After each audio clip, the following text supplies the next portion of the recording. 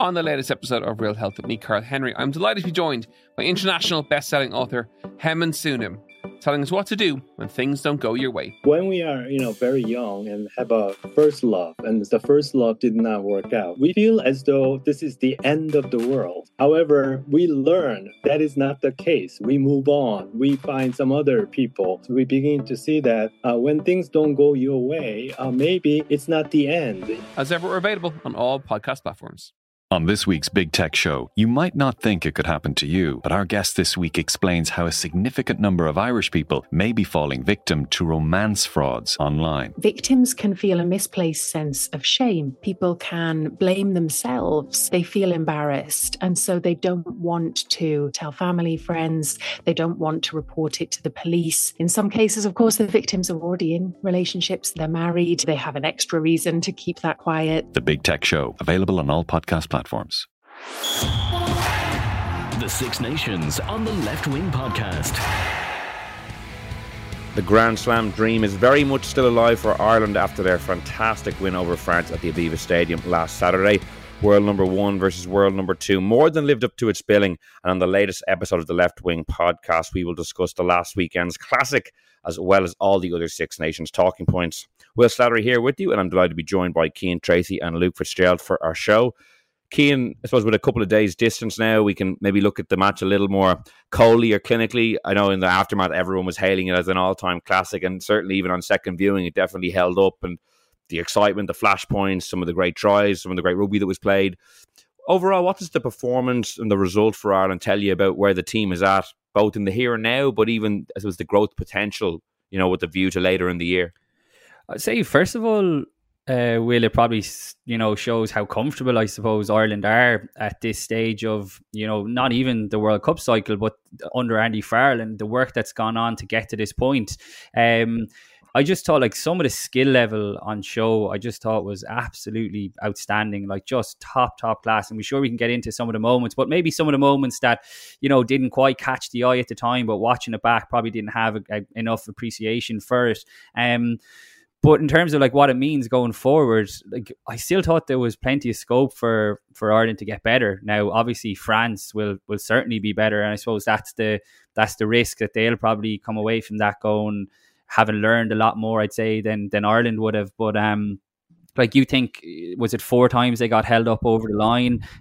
You look at the crazy stat for the amount of time spent in the opposition 22s, France didn't even hit a minute, and Ireland were up around 9 minutes. And, there was definitely a sense that Ireland could have scored more. And that, to me, is an unbelievably good position to be in, to beat the world number 2 team, because, this is kind of what we were talking about after the game, that this is a very, very good French team. I mean, they've shown it over the last while. What was it, 14-game winning run, and to end that, it was going to have to take a very good team with a very good performance, and I think you got that from Ireland. But when they kind of look back on it, the line out, was a bit shaky, I thought, at times, like I said, not being clinical enough. So if you had kind of offered Andy Farrell or any Irish supporter that at the start of a day to get a bonus point win, but with plenty of scope for improvement, I think they would have taken it. But as the game as a whole, it was just remarkable. I agree with you, Will. I think it's gotten better. I've watched it back a couple of times.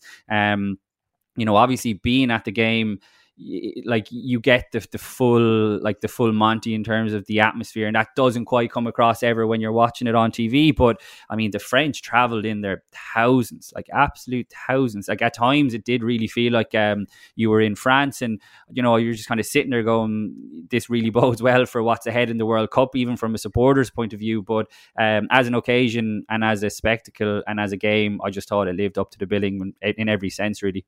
Yeah, I agree. It really felt like a bumper Six Nations weekend. It was the first time France could come to Ireland with supporters since 2019, when obviously the fortunes of the team were vastly different than they are now, and the French have clearly really gotten behind them. There was so many at the game, just around the city generally, and it really contributed to the atmosphere. Luke, one of Cian's points that I think is a really interesting one is Ireland have won 2 out of 2 bonus point wins out of 2. They're on course for a Grand Slam potentially, or at the very least a championship, but there's still so much room for improvement, missing some of those chances. So it's almost like the perfect position for Andy Farrell to be in, because you're winning your games, you're playing really good rugby, but yet you can go to your team and in the review and point out loads of areas where there's room for improvement. Yeah, I completely agree. I think, one of the things that's been talked about a little bit as well that I think has been the most important find from the weekend is really the bench players. I mean, there's loads of quality there, and they can all play that game. That fast-paced game. You think of Tom O'Toole and some of the moments he had when he came on. You look at Ross Byrne, I thought looked very, very good when he came on. It was really, really high-quality stuff. And you think of, like, Aki was a key guy when he came on, some brilliant moments too. But there's no Henshaw, there's no Furlong, there's no, Jameson Gibson Park. You'd have to think. I thought Murray was brilliant, but there's he'd be fresher. I think having the week he had. I mean, to put in the performance he put in, he would probably, I'm sure, think, well, if I can play that well under that much pressure, I mean, how well can I play without it? So I think they found out loads of things about the team. I think there's lots of guys who are playing great rugby and in great form. I think it really bodes well for that World Cup, and it looks like they have the ability to kind of back it up 2 weeks in a row, which is probably my big concern with this Irish team, is that if they lose a few guys, how will they be able to cope with that? And they look like they can really do that, and I think they look like a team who've really figured out how they want to play. And what I really like about it as well is that I think it's a way that Ireland should always play. That pace, relying on high skills, that cohesiveness, real understanding, that little bit of creative flair as well. You think of that try, the Keenan try. That's where Ireland always need to be if they want to be successful, because we're never going to have the kind of athletes that South Africa will have, that New Zealand will have, that England will have, or France probably will have as well, just in terms of that bulk. They can play a simplified version of the game and be very, very effective with a huge pack. That's never going to be us. We have to play a little bit a la New Zealand and some of those great Australian teams, where you have that ability to play at a really fast pace and you punish them. Like, I thought France looked like they were being punished in the last 10 or 15 minutes of that game. I thought they looked out in their feet, and we looked really, really like we were buzzing. There was more in the tank for us. Like, I thought if that game went on another 10 or 15 minutes, that was only going to get worse for France. And that's always how I felt about New Zealand teams. And I kind of feel that about this Irish team, which is a really, really high compliment, I think. So I was so pleased. I think they're in a brilliant place. Just got to keep it going for the rest of the championship now, Yeah, it's a funny one, Keane. Like, Andy Farrell, every time there's an injury or misfortune, he's like pumping his fist, being like, get in, another one. We have a chance to, overcome something else. And it has been a hallmark of the last 2 weeks, just how many players have stepped up when key guys have been injured, how the bench have stepped up, as Luke said. Like Tom O'Toole, a guy who we were kind of saying, we want to see a lot more from this guy. He'd been heralded a few years ago, and Craig Casey looked very good off the bench. And even Johnny Sexton, who we were a little critical last week of maybe Ross Byrne not getting into the fray earlier, with his kind of knock he took, Ross Byrne got to see out a lot more of the game. So even at out half, it looks a lot more fortified. Like, it's almost, I feel like, too positive now, but everything just seemed to have lined up over the last few weeks. It has, yeah, and you're right. Like, it all does stem down from Andy Farrell. Like, I mean, we can talk about the tactics till the cows come home, and it's so worth talking about it because Ireland are so brilliant to watch. But I think, like, what's impressed me, not the most, because that does a disservice to the quality of rugby that we're seeing, but in terms of like the Andy Farrell reign, it's like the emotional intelligence of him is just like remarkable, really, because like, I've no doubt that he's telling the players behind the scenes as well to embrace the chaos and all this. And you can imagine what that does for guys. Like, I remember at the start, it may have been over in Portugal, or just before they went over to Portugal, Andy Farrell was talking about Tom O'Toole, and he kind of, said, it was something like potential, we can only talk about potential for so long. And it was just a real kind of subtle, maybe kick in the backside, because this is a guy who's probably third choice tight head, you'd have to say, at Ulster, behind Marty Moore and Jeffrey Tumonga Allen. And it's kind of similar to what, James Gibson Park behind Luke McGrath. So he sees things, I think, that the provinces don't necessarily see, but it's how he goes about nurturing that talent, I think, has been just so impressive. Like, there would have been concerns. I certainly would have had concerns going into the game about the Irish scrum. I think Finlay Bealham has been really, really impressive. But that was the biggest test of his career, going up against the power of that French scrum. And like there was every chance. There was barely any scrums, to be fair. Yeah. Like I think France had one scrum in their own put in. There was. I think there was 5 in total, which was, a hallmark of the ridiculously high ball and play time, 46 minutes. But at the same time, there were still scrums, and Ireland held up their own side of the bargain. But the fact that they didn't give France options, to a chance to go to the power game is just so smart. So that is, like, Luke's right, like, in terms of pointing out the depth. I think we're already starting to see that, because like if you had said at the start of the championship that you're going to go into that France game without all the players that Luke mentioned, and in particular Tadhg Furlong, I think a lot of people would have been worried. And you think back to, like, Rob Herring is arguably Ireland's third choice hooker behind Dan Sheehan and Ronan Kelleher as well. He was doing well while he was on. So I just think it all kind of stems from Andy Farrell and his emotional intelligence in terms of getting the best out of players, because the depth is like, the depth has surprised me, I have to say. I think, like, in certain positions there was concerns, but you're starting to feel a lot better about that now. And Luke touched on Ross Byrne coming on. I thought Craig Casey was very good when he came on, and like they came on, it's similar enough to the Wales game in that Ireland were chasing the bonus point, but when they came on against France, like the game wasn't dead and buried, certainly not when Ross Byrne came on. But the way that they came on, managed it, Ross Byrne put a lovely kick in behind, so did Craig Casey. You think of Hugo Keenan's 50-22. It's like lots of the impacts that they made were just really, really smart. And again, I just go back, I just think it's a lot of that is down to Farrell in terms of getting the best out of these guys. Luke, did anything jump out to you in terms of how the game unfolded generally? Going into it, I thought France would look to slow it down and not take Ireland on in that game, and try everything they could to have more scrums, to maybe get a bit of dominance there, or just not to have the high ball and play time. And that obviously didn't unfold at all. Like, what did you make of just how the game flowed generally? Yeah, it kind of flowed how I thought, in terms of how if the game is played at that pace, I just don't think it won't suit that French pack. Now, I thought with the 6 on the bench, like, I obviously got my prediction wrong. I thought France would win. I just thought there was going to be too much interruption during the week for Ireland, too many late dropouts. I just thought the team wouldn't react well. And maybe we'll talk about why I think they did react so well and why I think they're in such a good place later on. But just in terms of France, I think I don't think they'll want to take, similar to South Africa, I don't think they want to take this Irish pack on particularly. The backs is obviously a different story. They're kind of similar athletes in both sides. But the pack particularly, I don't think they'll want to take this Irish team on at that pace again.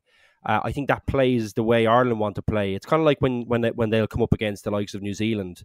I think they'll want to slow the game down. They'll want to go from set piece to set piece. They want to go to the line out, to the maul, to things that I think they can really bust up. And you can actually, there's kind of 2 different types of fitness. There's that on top of the ground fitness, that running around fitness. I think Ireland are brilliant at that, rucking, that kind of stuff. But when it comes to mauling and scrummaging, you can really wear down a pack like Ireland's with the extra weight on top. It just takes more out of you trying to stop a team like that.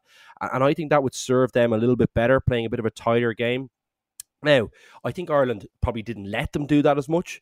And I thought, the reason Ireland are so hard to beat at the moment is that, and I think the reason those players have plugged in an awful lot better, just on reflection from the game, is that I think Ireland have a way of playing. I think they train like that every day. I think that's been bet into them. I think it makes it easier, and it gives people a great understanding if it's, I'm not sure it's a simple game plan by any stretch, but everyone understands the game plan in Ireland and how they want to play.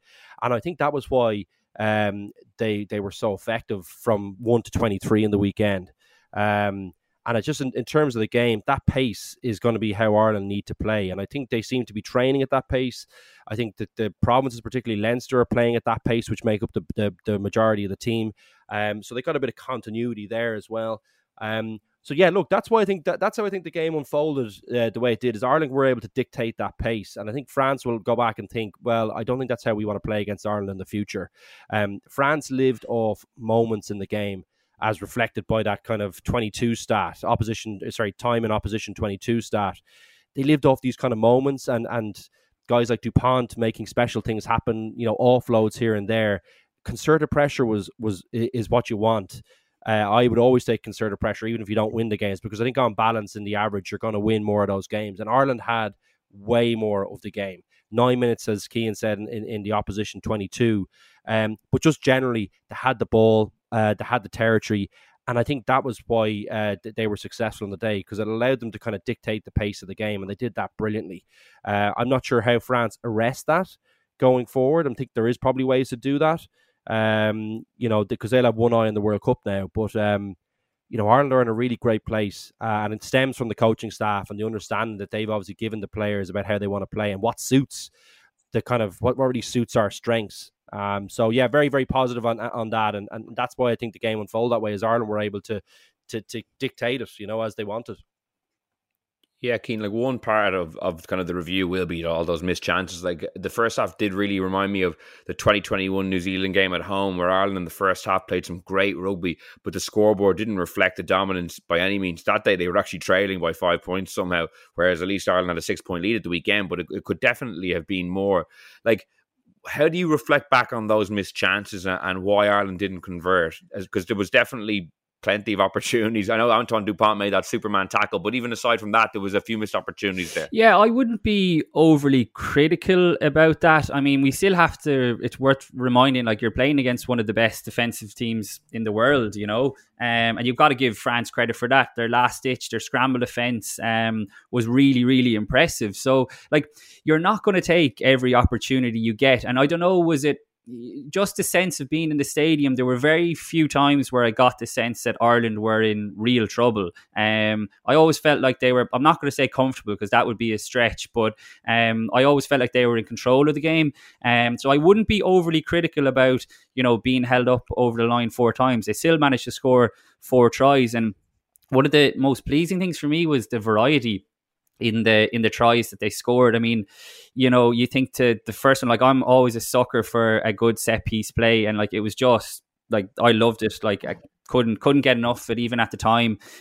Just loved the moving parts that are involved. You think to James Lowe's finish, I know it's a bit controversial, but the pass from Gary Ringrose to put James Lowe over was just ridiculously good. Caelan Doris's pass to put Ringrose over was just ridiculously good. And then you had the close range try from the pack as well. So there's so much to be, I think, encouraged by in terms of the way Ireland are going about picking apart the best teams in the world. Like, you think back to New Zealand as well, how they did that last summer. And like I said, this is one of the best teams in the world, clearly, and one of the best defences in the world under Sean Edwards. But Ireland still found different ways of unlocking them. Of course, they would have liked 2-3 more tries, but maybe that just keeps everyone's feet on the ground, like internally and externally. Like, if Ireland had ran up a big score there, I think people would have lost the run of themselves, and it probably wouldn't have been a reflection on where these two teams are. Whereas now, as we said at the start, Ireland go back and they see plenty of scope for improvement. But I would be kind of still, if Ireland were to come up against France potentially in the World Cup quarter-final, I would still be as fearful going into that, because obviously it's away from home and that, but I think France will be much, much better. And I agree with what Luke's saying. They'll probably go back to the drawing board a little bit and tweak a few things, and there's so much time for them to do that they still remain, I think, really, really dangerous.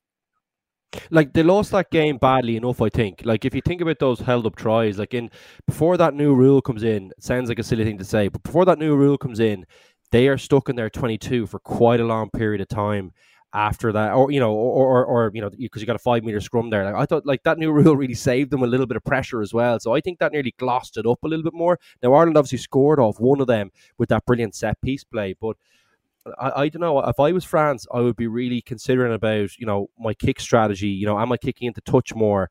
Am I doing things like that? And am I probably taking more? Am I taking less chances? Am I going to try and hang on to the ball in the tight exchanges a little bit more?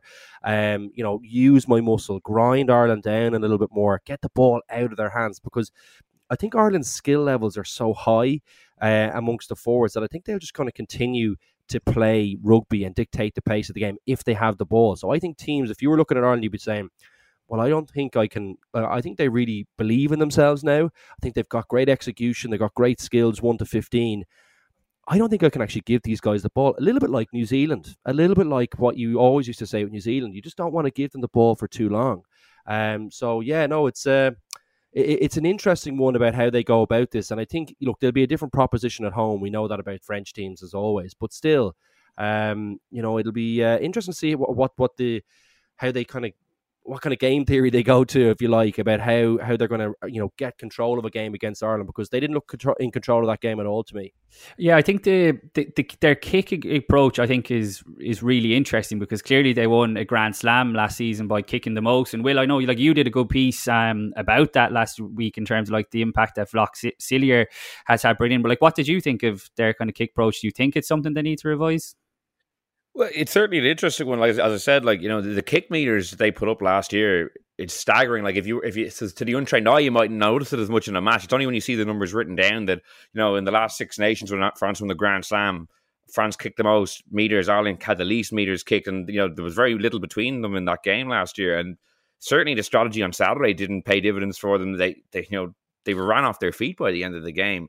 It will be interesting to see how France, kind of approach the next meeting after what happened in that game. And even there's a couple of potential big club clashes to come, with the bulk of the Irish team potentially playing a lot of the French team if Toulouse or La Rochelle play Leinster. I think those games will feed into it as well, because I think the Toulouse players who featured in that Leinster game last April in the semi-final, like, they came away from that with a big beating, and it was quite similar in many ways, except that day Leinster really put the foot in the throat and kind of converted more chances. Like, it could have been very similar. So I think for some of those Toulouse guys, that has to be in their head mentally. I don't know what you guys think in terms of the last few times they played in the Aviva. I know this will be in France if they play in the World Cup, but relatively big beatings, and in a similar kind of game plan where the pace was pushed, and it just took those big guys. It was tough for them. Roman Ntamack touched on that before the game, and I think it definitely is in the Toulouse's players' heads. But I think you kind of probably hit the nail on the head there, Will, with like, France will be so much more comfortable and confident at home. But on the flip side of that, a home World Cup does strange things to people. It brings pressure. Does. Yeah. And France traditionally, I find this fascinating, actually, that the just on the back of your piece and the amount that they kick and stuff. Obviously, the French supporters don't mind that because they won a Grand Slam. But like, if they start, losing a couple of games here and there, like, that's not the French DNA in terms of how to play rugby. So it will be very, very interesting, Big time. It was funny. I happened to have two French supporters staying in my house over the weekend for the game. Long story, but we were chatting about the match, and about this kicking. And no, they certainly weren't fans of it. And the French supporters generally aren't fans of it. I know what you mean. Like, a winning strategy is a winning strategy, which is similar to when Ireland were winning under Joe Schmidt. For the most part, supporters were very pleased to win Grand Slams, but when it started to go a little bit wrong, very, very quickly, people kind of turned on the style of play and were very unforgiving. So I will be interested to see if France, they play Scotland next. That's not a gimme at home. Then they go to Twickenham, who, although I know England have been very poor under Steve Borthwick, that's not a gimme either. So I'll be interested to see how the Six Nations shakes out from here, and whether there is a little bit of a reassessment we probably should have a little bit of perspective, though. I mean, that is that they've been 14 on the bounce before now, so I think, they'll still need to try and win the thing at home. And I think their defense, I think it'll be better. I thought they were a little bit passive on the weekend as well. I don't think that helps. I think in the early phases, I don't see Ireland, particularly to a French team at home, getting the kind of pay that they got. If you think about, like, I thought James Ryan was monstrous on the weekend. He took a lot of those carries that France kind of normally double tackle people and send them backwards.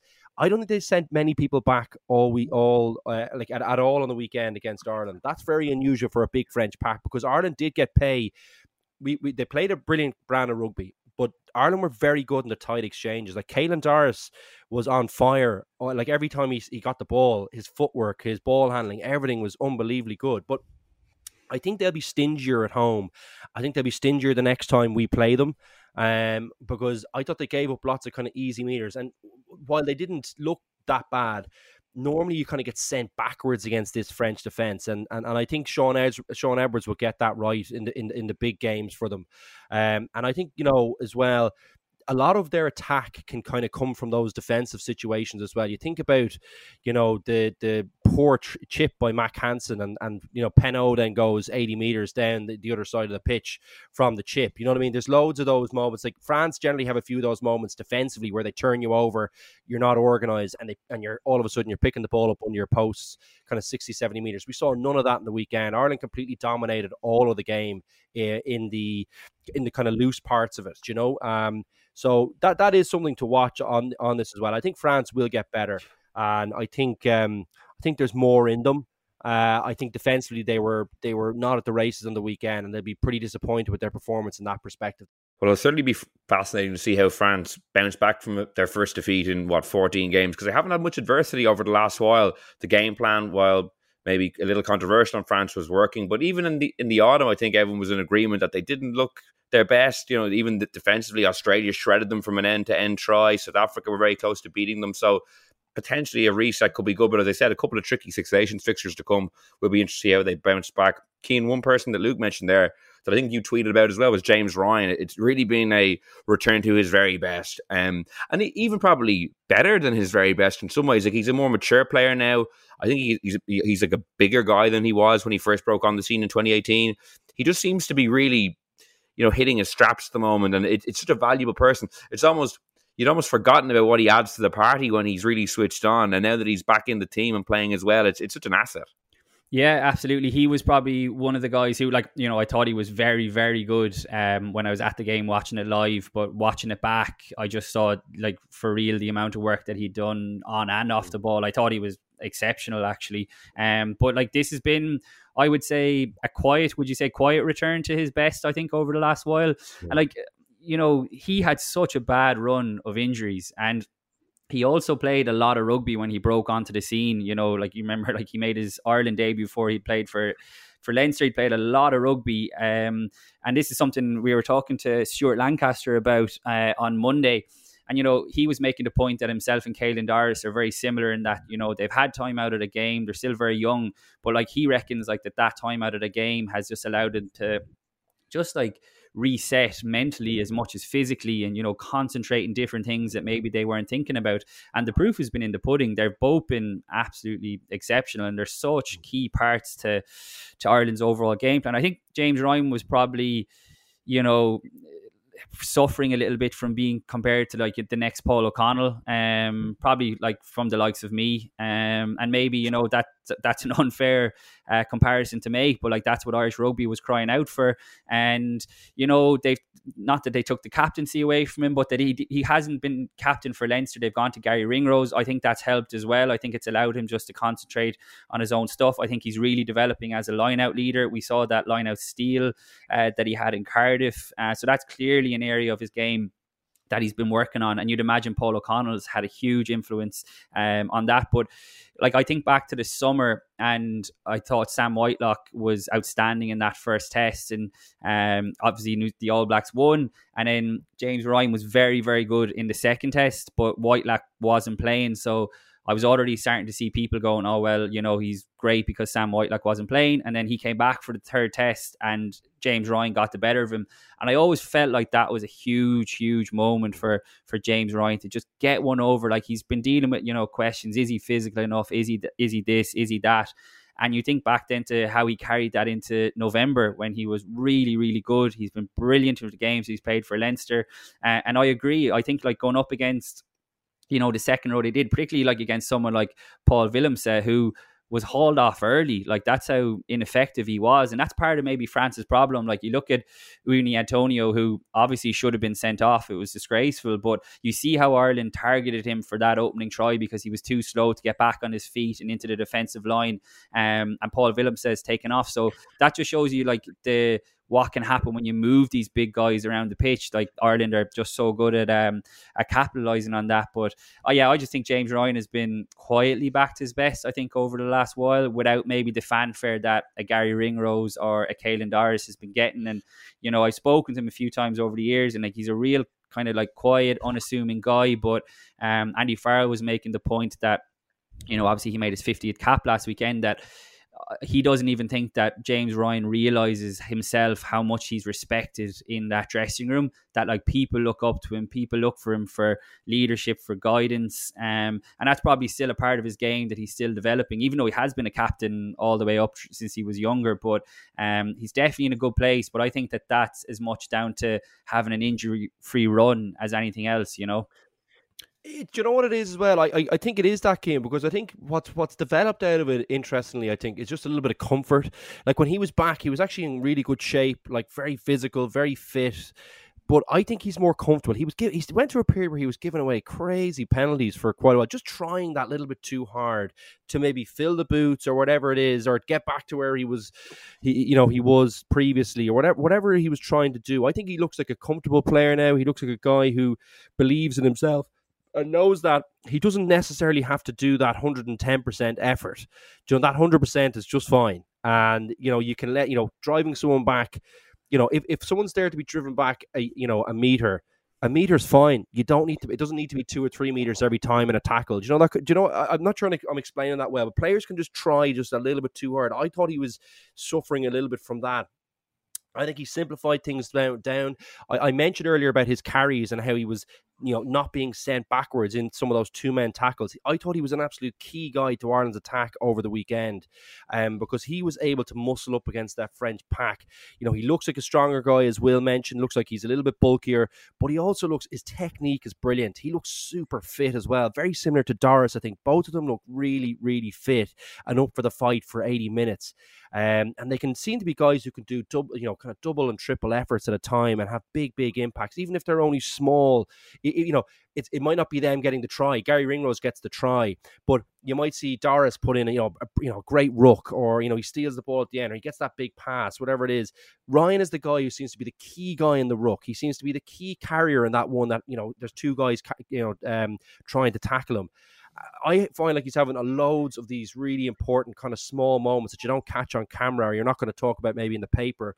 But I think he's just playing brilliantly. And I agree with everything that you said there. I just think he's in a really brilliant place. And it's great to see, because he's kind of a key guy for Ireland. And actually, on a wider point, I don't think I can remember any great team that doesn't have a great second row or second row pairing. And I think he's a really important facet of that. Obviously, Byrne is a big loss, but, Henderson is still... I think he has potential to be a great player too. Just very injury stricken, and interrupted in terms of his continuity. But if he gets a nice run into the World Cup, I think Ireland all of a sudden have 3 guys there who have the potential to be world class. So great to see him back on top form. Yeah, just on James Ryan, I know he always downplayed it, but there's no way if you start your career with the win streak and the Grand Slam and the Champions Cup and everyone's heralding you as Paul O'Connell's successor, and then things start to go pear-shaped, you're injured, your form dips, there's no way that can't affect you, your confidence. And I think he's spoken about how coming back from some of the concussion issues, it did take him a while to get used to playing rugby again, or playing it at a high level, or that physicality. It just has to knock your confidence. I know he was always very much downplaying the whole thing, but you're only human at the end of the day. If everyone's pumping you up all the time and the start of your career is so meteoric, it has to be difficult when things go wrong. I don't see it. Yeah, like this, I sat down with him. It was just before the New Zealand tour last year with a one-on-one interview, and like I find he's always far more comfortable in that setting. But anyway, he was making the point that, just at the back of that winning streak, and, I think it was probably he was talking about winning the Heineken Cup in Bilbao, that I think it was Rob Kearney was saying, like making a real point like that, like seriously enjoy and appreciate this. And he admitted like that, he was like, oh, well, like, I mean, we're winning all around us. Like, this is what it will always be like. And it's only when you look back on it now, and Leinster obviously haven't won a Heineken Cup since, and you realise how bloody tough it is to do. You think like Ireland haven't won a Six Nations since 2018. So I think that all feeds into the mental side of the game. And I think that's obviously just as important as well. And maybe that's the stuff that Stuart Lancaster was referencing in terms of just having a little bit of a reset, refocusing your mind. And like I said, like the results that we've seen have just been outstanding. Like it's just like, I agree with what Luke said. He's so important to Ireland's overall game plan. And it's both sides of the ball as well. That's it. Like it's attack and the defence. Like he racks up serious tackler. And his numbers are crazy as well for a guy that's like, in the thick of the set piece, calling the lineouts. He just does everything. But yeah, it's brilliant. It's brilliant to see him back to his best, because like I mentioned, those 2 guys out with concussion, like it's just like, it's a horrible thing for any young rugby player to go through. But like, thankfully now they seem to be out the other side and playing probably better than ever, you'd have to say, especially Doris as well. Yeah, and as you say, quietly returning to form. I suppose it's difficult to get all the plaudits when people like Caelan Doris are playing in the same pack as you and putting in performances like that. Luke, in terms of the big controversy, the Winnie Antonio tackle, we'll preface it by saying that the James Lowe try should have been disallowed, so it's not just, only one way decisions, going against people. Like, what did you make of Wayne Barnes' call? I thought it was dreadful. Like, I really don't think this. This tackle rule below the hip is like makes any sense at all. I think there's loads of parts of the game that I just don't know how you referee off the back of it. I know what the research is saying. I read that Harry's article was brilliant. But I think he's thinking about the wrong things trying to make this decision. Where really, like that was so easy to see, and it was a big mistake. And I like Wayne Barnes. He actually is a good fella, but I have to say, really, really poor. And it's dangerous for the game. It's like an existential issue. This kind of these concussions and how we're trying to protect it against them. And I think, one of the big points in that article a couple of weeks ago on the rule changes was that the rules are not being enforced correctly in game and post game. Too much mitigation, all this kind of rubbish, and that to me was a perfect example of it. Just think of poor Rob Herring now. He's out for a couple of weeks, probably trying to do, trying to get back in the team. Having been, that was a big opportunity for him. He was playing really well, and all Antonio has to do is just dip a little bit coming into that tackle. I've no problem with the intent. I don't think he was going to hurt him, but it's reckless, it's careless, it endangers a fellow player. Just red card him and mill him. They need to mill him now in the citing commissioners. That's what needs to happen, because people need to start getting the message. We don't need to change the rules we have. We have the ones that we need. They're in place. You just need to enforce them, and you need to absolutely crucify people post-game for this. They need to hurt. They need to go into a game going, do you know what? I can't miss another 8 weeks.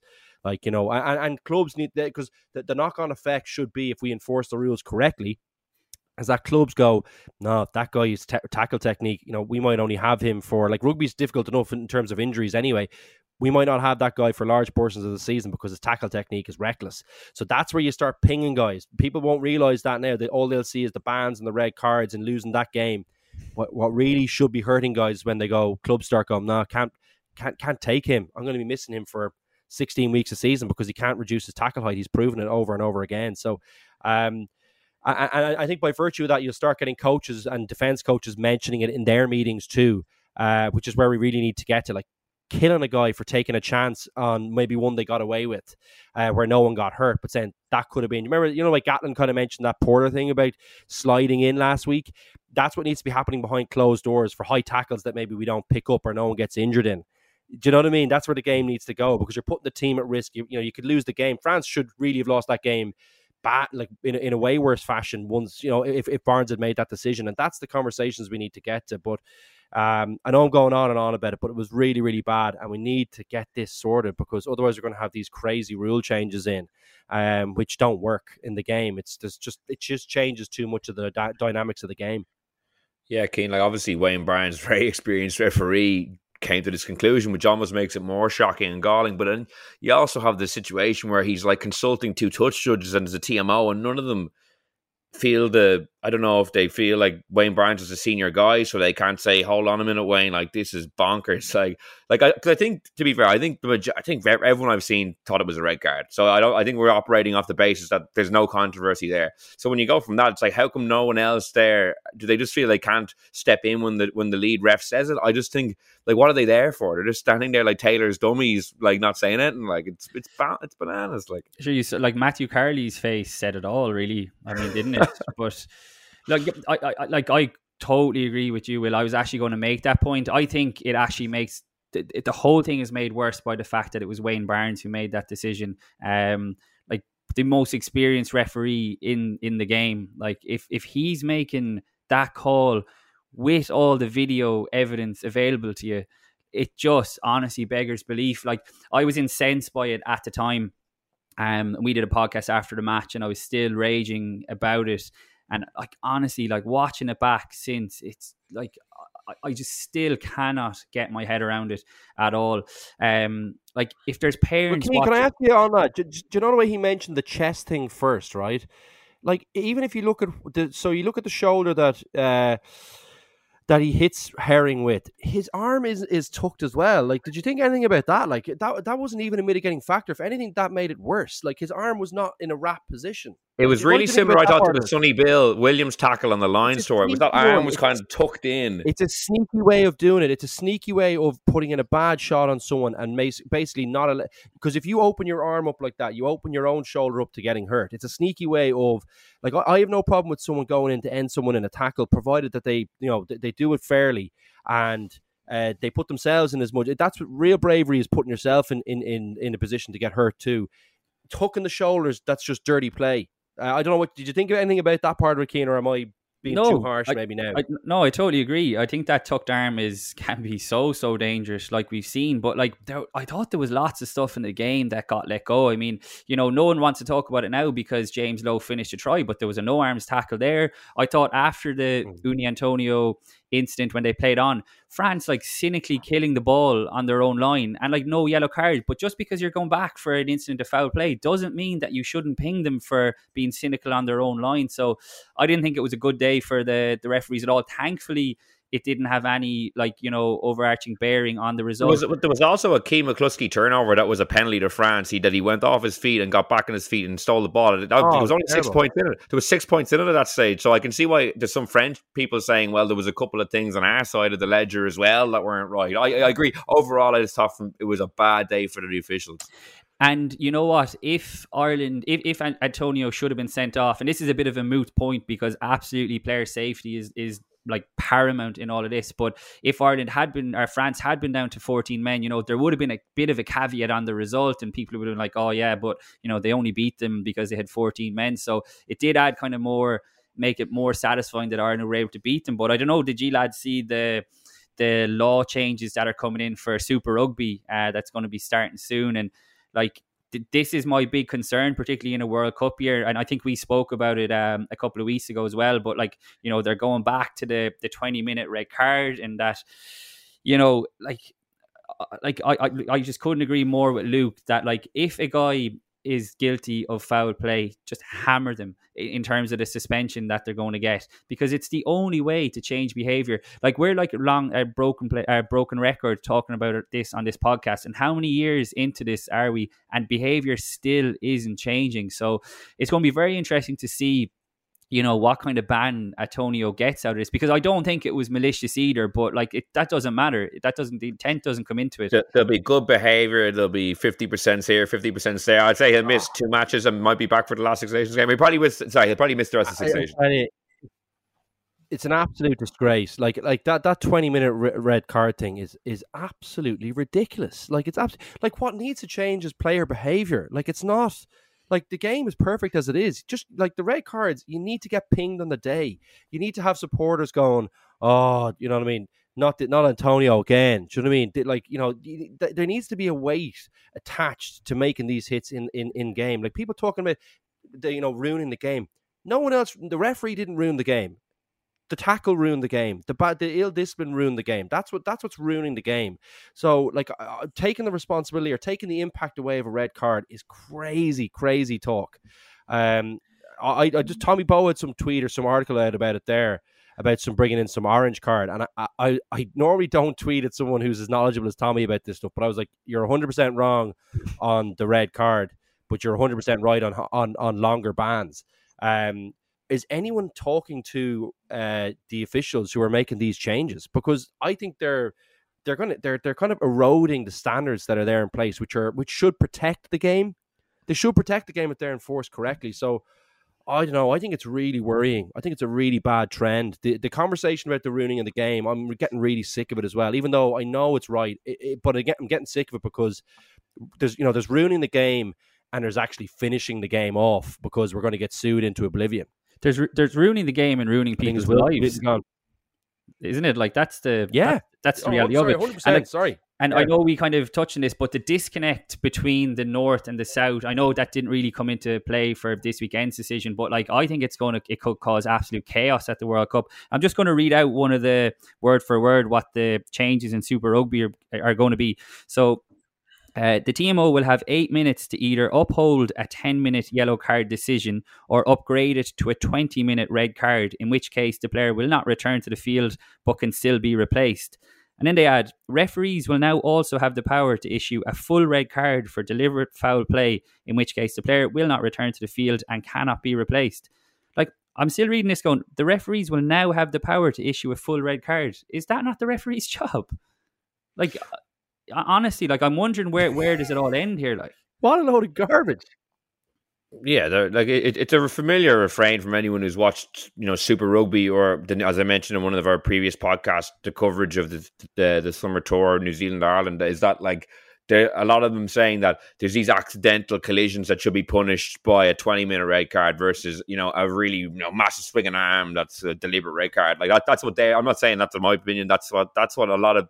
You read it, you watch them saying it. It's a pretty familiar refrain from people in the Southern Hemisphere. I don't think I'm painting too broadly when I say that.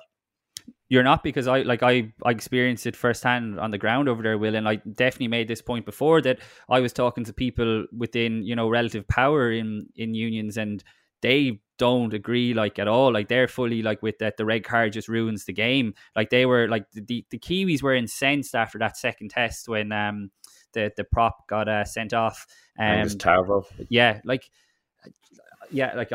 feel like we're going on a rabbit hole here, but like, we're all on the same page. Like it's crazy to talk that, like, to ruin a game. Do you want to ruin a game, or do you want to ruin someone's life? Like, that's the reality of it. Like, and then just to circle back and finish the point off, that it's the most experienced referee in the game as well. That's what really kind of jumped out to me. Like sometimes you do see certain referees, more inexperienced referees in various leagues, making like bad decisions like that, and you're like, oh well, that's a classic for this league. But when it's the top of the international game, and ideally what you think is of one of the best referees doing it, and his experienced colleagues are sitting there mute beside him. Keane, just to finish up in terms of looking ahead, then, like, Italy is in 2 weeks' time. There's a break week. There's potential star names to come back into contention. Like, what way should Andy Farrell approach things? Like, should there be a couple of changes? Should he just keep the strongest team he can out and maybe drip feed some of the guys back in off the bench? What are you thinking?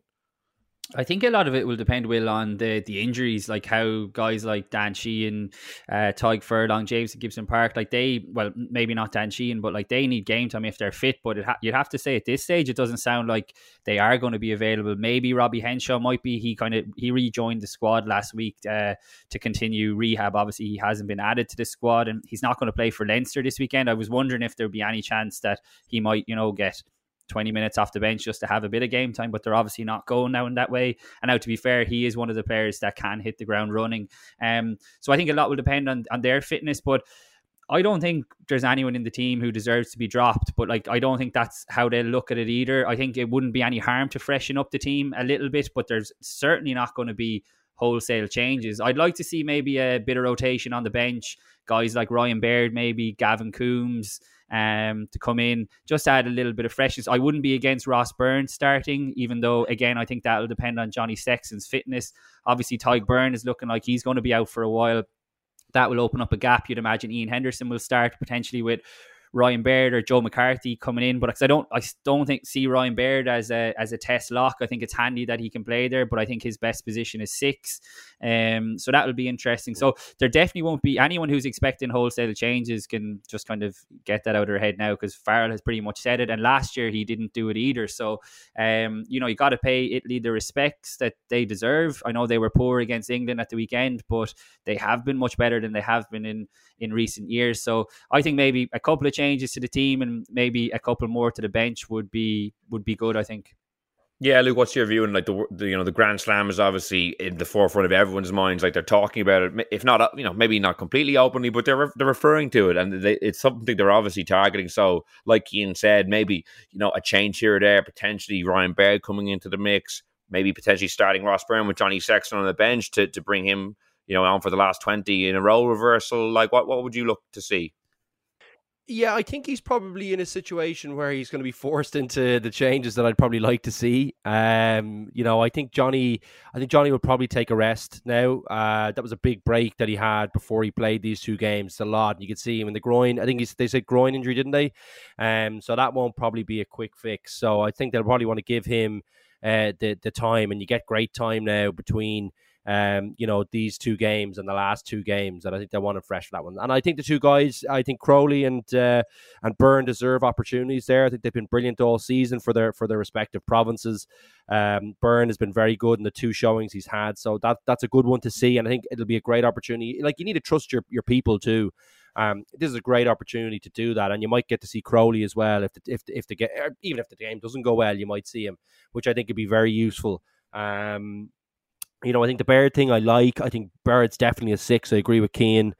I've been calling for that for a very long time. He's just a brilliant athlete, so he'd be a lovely guy to add in there and maybe give Pete O'Mahony a break, who I think has been playing some brilliant rugby. I think Pete O'Mahony's been fantastic in that pack. He's a really nice, that bit of experience that he brings as well probably calms down some of those young heads in there. He allows them to kind of flourish.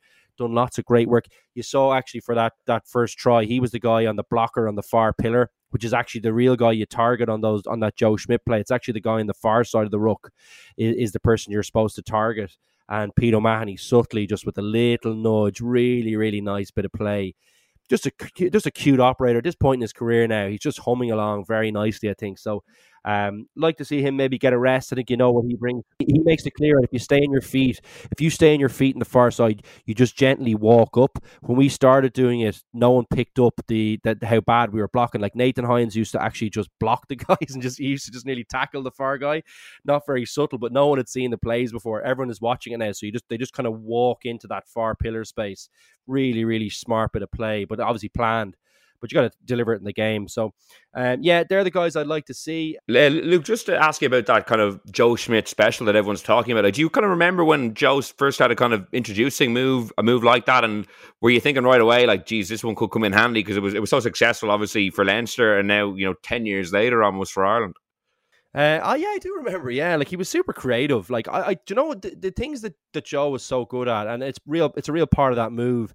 He was really good at understanding where different people would be away from the ball and what impact they could potentially have. And he was really good at manipulating those people by showing a picture in what you were doing. So you see the way, like Hugo Keenan, as soon as he passed that, like Doris obviously has the hand up early when he's come back. They obviously they know the move is on, that they're going to be ready to do it. And look, I think the brilliant carry from Doris through Antonio, actually, lovely bit of footwork. He gets a great carry on him. Really sets it up nicely as well, because it means the ruck is pretty much won. The French don't commit too hard to it, but the Irish guys can actually stay on their feet.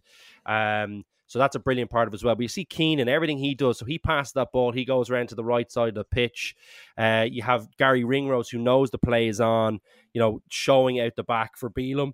You have the runner out. So the next part of the play then is obviously that Beelum actually shows the ball back inside to Keenan, but actually drops it to the forward runner on his outside. Watch for that in the next couple of weeks.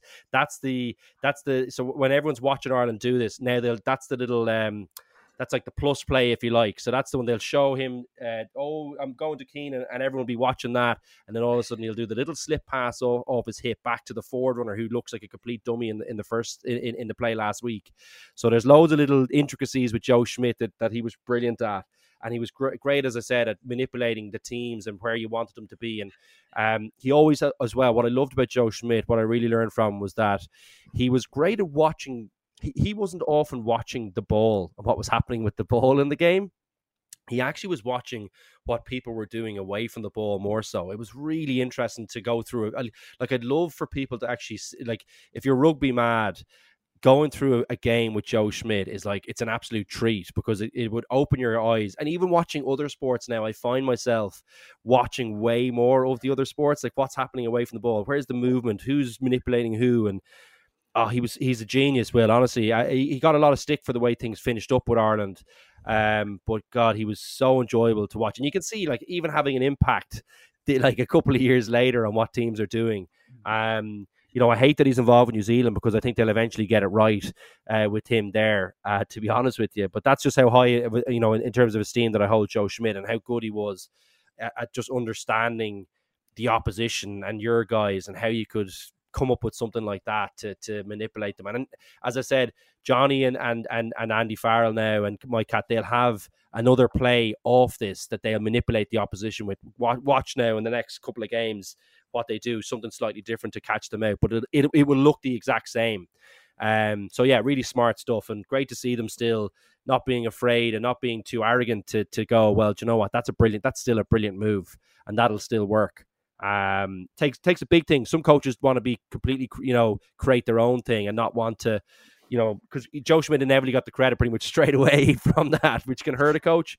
But it shows that they just want to win, and I really like that about them. They're big enough to take an idea from somewhere else and not be too precious about it. So yeah.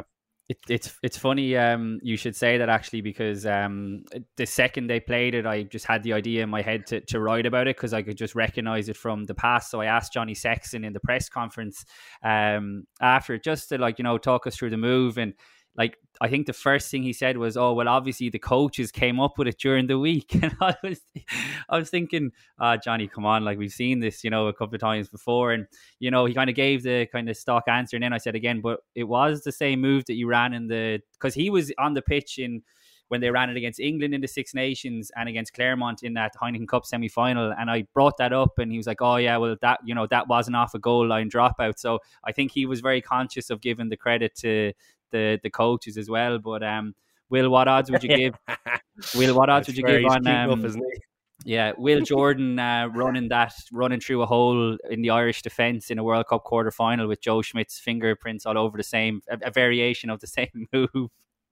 Yeah, there's something. I think it must be the most satisfying feeling in rugby, almost being the fullback or the receiver and just sauntering through a defence after the move is just split it wide open. Hugo Keenan, to be fair, probably should have thrown that pass. By the way, in another day, I don't know if he makes the line there, but 100% should have thrown to Gary Ringrose. Yeah, a man on either side of man. He fair played him. He backed himself. He got his great try, but I was like, you have to throw that pass. If Joe Schmidt was still the coach, he definitely would have gotten a bollocking for that, I'd say. Yeah, not if he scored the try. He scored the try, most importantly, Cian, just before we finish up, some news from Munster today as well. Malachi Fekitoa leaving at the end of the season, halfway through his 2-year deal. The recruitment of overseas stars hasn't always been Munster's strong suit. A very disappointing kind of way it's panned out, I suppose, in the end.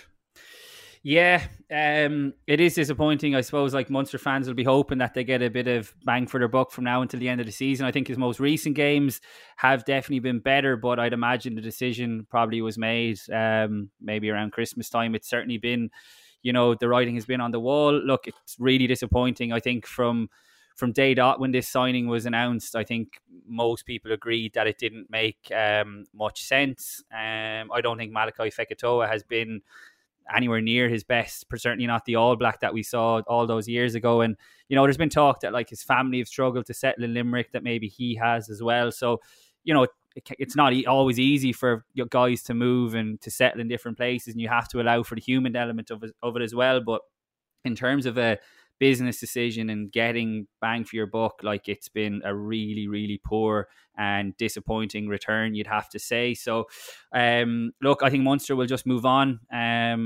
It's going to free up a lot of their budget, because he was on very, very good money. So it'll be interesting to see where they spend it. Obviously the front row was the area that we all felt like they would target. So will they go back and look for someone like that, or will they look for another centre? I'm not sure, because it was interesting to see that, I think it was in the English media, or maybe in the French media, that Antoine Frisch was linked with a move back to France next year. Now, he signed a 3-year deal when he came to Munster, and he's looked really good, I've thought. So I'd imagine Munster will be doing everything they can to hold on for him. But in terms of Fekitoa, yeah, disappointing way to end, but I think a lot of people maybe wouldn't be surprised.